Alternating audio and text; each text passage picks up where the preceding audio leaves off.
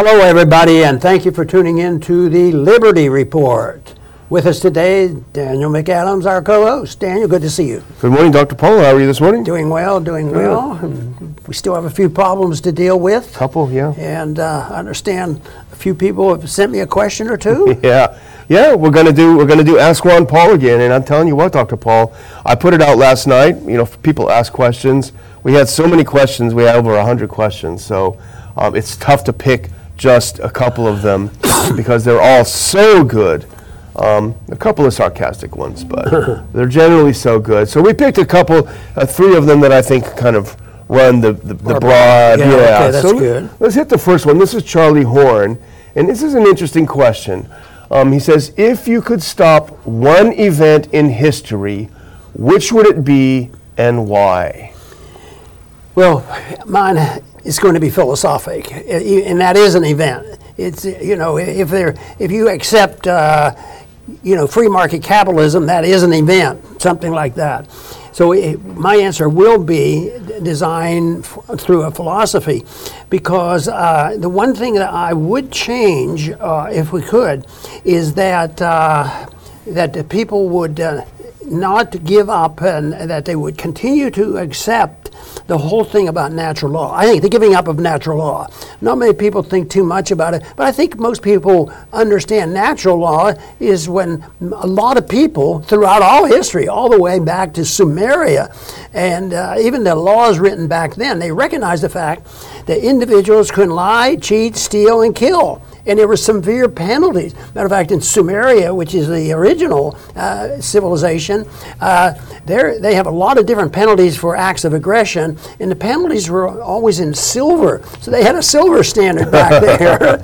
So, interesting. But we've left that, and it's ongoing. But there's still a lot of people in the world that believe that that there is a natural law, that people know that lying and killing is not good, and most laws are supposed to reflect that. Our problem is, what I believe is that we drifted a long way from that, and the laws do not reflect that. The laws now reflect special interests, the banking interests, the military-industrial complex. So they're not using natural law. They're using what they want.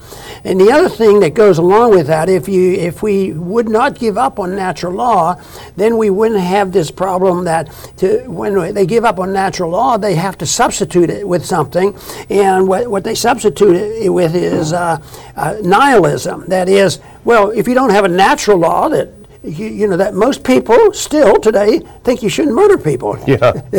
But it's a miserable world because a lot of killing goes on. But if you live in a society where you come around to thinking that, well, you really can't know right and wrong. And there are some brilliant philosophers that literally say that. You guys are just playing a game. Nobody can know what truth is, and I happen to believe that you can philosophically, and I think that the truth is that there is a sun and there is a moon and there is some reality. Yeah. So I think that has led to a lot of trouble, is the fact that they've given up on natural law and they accept the fact of there are no laws, and without laws, then it's invited to the woke people to come in. Nobody knows what the law is. Well, we'll tell you what's best. So they take over our schools and everything else. They are the designers of everything of right and wrong, and I think that principle is really where has gotten us to where we are. Makes a lot of sense, Dr. Paul. Well, let's look at the next one. This is something out of the headlines, and this is from Brandon B_5. He says, Dr. Paul, do you think the collapses of Silicon Valley Bank and Signature Bank were inevitable? What methods will the government employ to further regulate and control the banking industry? Do you believe this will have much wider market impacts in the coming months? Well, if you're making a bad mistake and you're not following any rules and you're not following, a natural law that you're not supposed to commit crimes of fraud and deceit, which is false money, that you're going to have these problems, and that's what we have. No, the problems we have were inevitable because we have been able to milk this system by transferring wealth to the special interest, and we have done amazingly well in providing wealth, but eventually it shifted to getting the wealth into the hands of special people, and they do that because there's still trust in the money, and they go along with the debt, but eventually that ends. So no, the bank failures are inevitable. I don't know if anybody, if there's a good bank examiner, they might delay it, but that's not it. It's the fact that all the banks, in a way, are insolvent, and that is because money gets created out of thin air, and the government comes in and prints more money and bails them out, and that makes it where people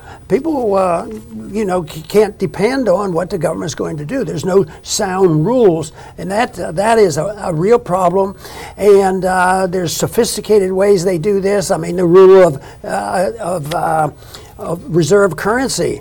If you and I were in business and you give me $100 and said, loan it out and let's share it, well, that would be 100% reserved. Yeah. But what if I get your $100 and loan it out to 10 people? We've expanded the money supply, but people, well, we trust the bank and the government's going to do it. It's a moral hazard, the false money and the false promises. So anytime the government comes up, even what they're doing now is promising to solve this problem, but they're not going to be able to solve this problem because it's an insolvent system, and that's why the inevitability of the banking system coming down like this. Now, maybe today they've contained it a little bit, but it's not a workable system. And a country that pretends that there's no problem, the people get poorer, and some people get a lot poorer faster, and they get punished, and the wealthy people are able to gather up the pieces that are left. So, there's no easy way to solve that problem because the problem is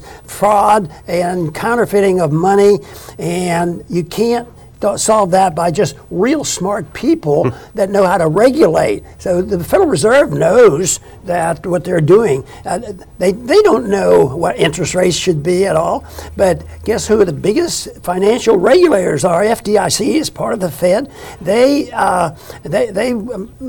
expect the Fed and FDIC to regulate and bail everybody out, but they can't do it, and it's a false promise, it's an illusion, and it is a moral hazard because then it gets so difficult. I've seen so many people express themselves, I have this money I've saved, and I don't know whether it's going to be insured and all this because it's fake. Yeah. There's no honesty in the money, and that's why it's vulnerable, and that's why if the crash which it usually does, gets out of control, everybody rejects it, and then you have a crack-up boom, and that's what I think would be the biggest disaster for us. Wow.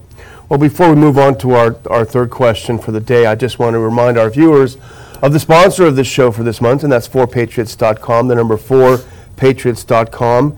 We're worried about food shortages. They're worried in Europe, we're worried in the United States, and we should be worried about food shortages. One thing you can do to plan ahead so that you can survive a food shortage is to make sure you have a survival kit.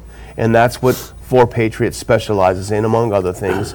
You can get it for 72 hours all the way up to an entire year, breakfasts, lunches, and dinners to provide for your family in case something difficult happens. You enter RON for a 10% discount off your first order of delicious breakfasts, lunches, and dinners. Free shipping for all orders over $97. Again, hit RON for that 10% discount at 4patriots.com. And Dr. Paul, let's get back to the third one. And this is another good question from Lloyd Brownlow Stevens. And he asked, Dr. Paul, what would be the most practical and realistic thing Congress could do to halt the escalation in Ukraine? What's the best case scenario? Well, it's not complicated, and we know what it is, but politically it's not permissible. They won't allow you to do it because even those who are turning against the war, and there's Republicans now, and not very many Democrats, all of a sudden they're talking about maybe cutting back, but they keep spending the money and it keeps going. So I think that you have to cut off the money. You have to cut off the support. You can't send FBI agents, CIA agents over there, special forces over there. You can't send any weapons over there. You can't send any advisors over there. And do it. You know, if you want to give them a time for them to adjust, give them a couple weeks. Tell them we're leaving. Yeah. We're leaving. It's gradualism. We keep moving it in, but the gradualism has been going on since World War II. I mean, this history of Ukraine is not just brand new. And we talk a lot about the history of Ukraine since 2014, and that is very significant. But we need to quit doing it. But back to the monetary issue, that we have an empire. It's at times very shaky. I see cracks in our empire because eventually nations destroy their reserve currency and their empire through excessive spending and too much adventurism outside their own country, and they extend too far, and then they go bankrupt in real time. So you could say, well, the Fed's there, they're going to print money. Eventually, though, the market is smart enough to look at real stuff rather than what the government says, well, buy the treasury bills and we're going to print money, we'll bail you out. Eventually, it doesn't work. People know what it is to have honest money, and they want to be protected. So that is it's a political problem, but it's not an economic problem. It's a moral problem because there's too many people who benefit. Because if you do this, if you cut, we could cut the war and limit the cuts to Ukraine. But somebody's going to be complaining. Maybe the military-industrial complex, they have a lot of clout, you know, and they might come in, and then they're going to talk to their congressman. So it's incestuous on the way it works, and that's why knowing what to do is not too difficult. Having the ability to do it and overcome the political obstruction from it. The politics are too strong because there are some powerful interests out there that benefit tremendously from these funds. But it's not forever. There's a limit, and all empires end. And some days I read what's going on, and I say, well, there's a crack right there. How long is it going to last? I think there's a crack building over Ukraine. Yeah. You know, when I think back about how long we had to go to Ukraine or Korea and Vietnam, the Middle East, we stayed and stayed. And I think right now, because the people are starting to hurt now, and enough people have talked about the issue that they're backing off and deciding, well, maybe spending that money over there is the problem. But there was the one example of doing it suddenly that people could look at, and that is the Depression of 1921. It was a bad depression. I think the GDP went down 15%, and it lasted for about a year. No bailouts. And there was bankruptcy, there was the liquidation, and that's what markets want. They want liquidation of debt so you can go back and reestablish your habits. But they do that, and that is what we have to do. We have to liquidate the debt, which is politically very, very difficult, so the market will deal with it. Yeah. The market is more powerful than the politicians. Yeah. Well, Dr. Paul, I think I speak for all your viewers by saying thank you for answering the questions. I know it's a lot of fun for you to have the interaction with our viewers, so thanks. Very good. Again. Thank you, everybody, for tuning in today.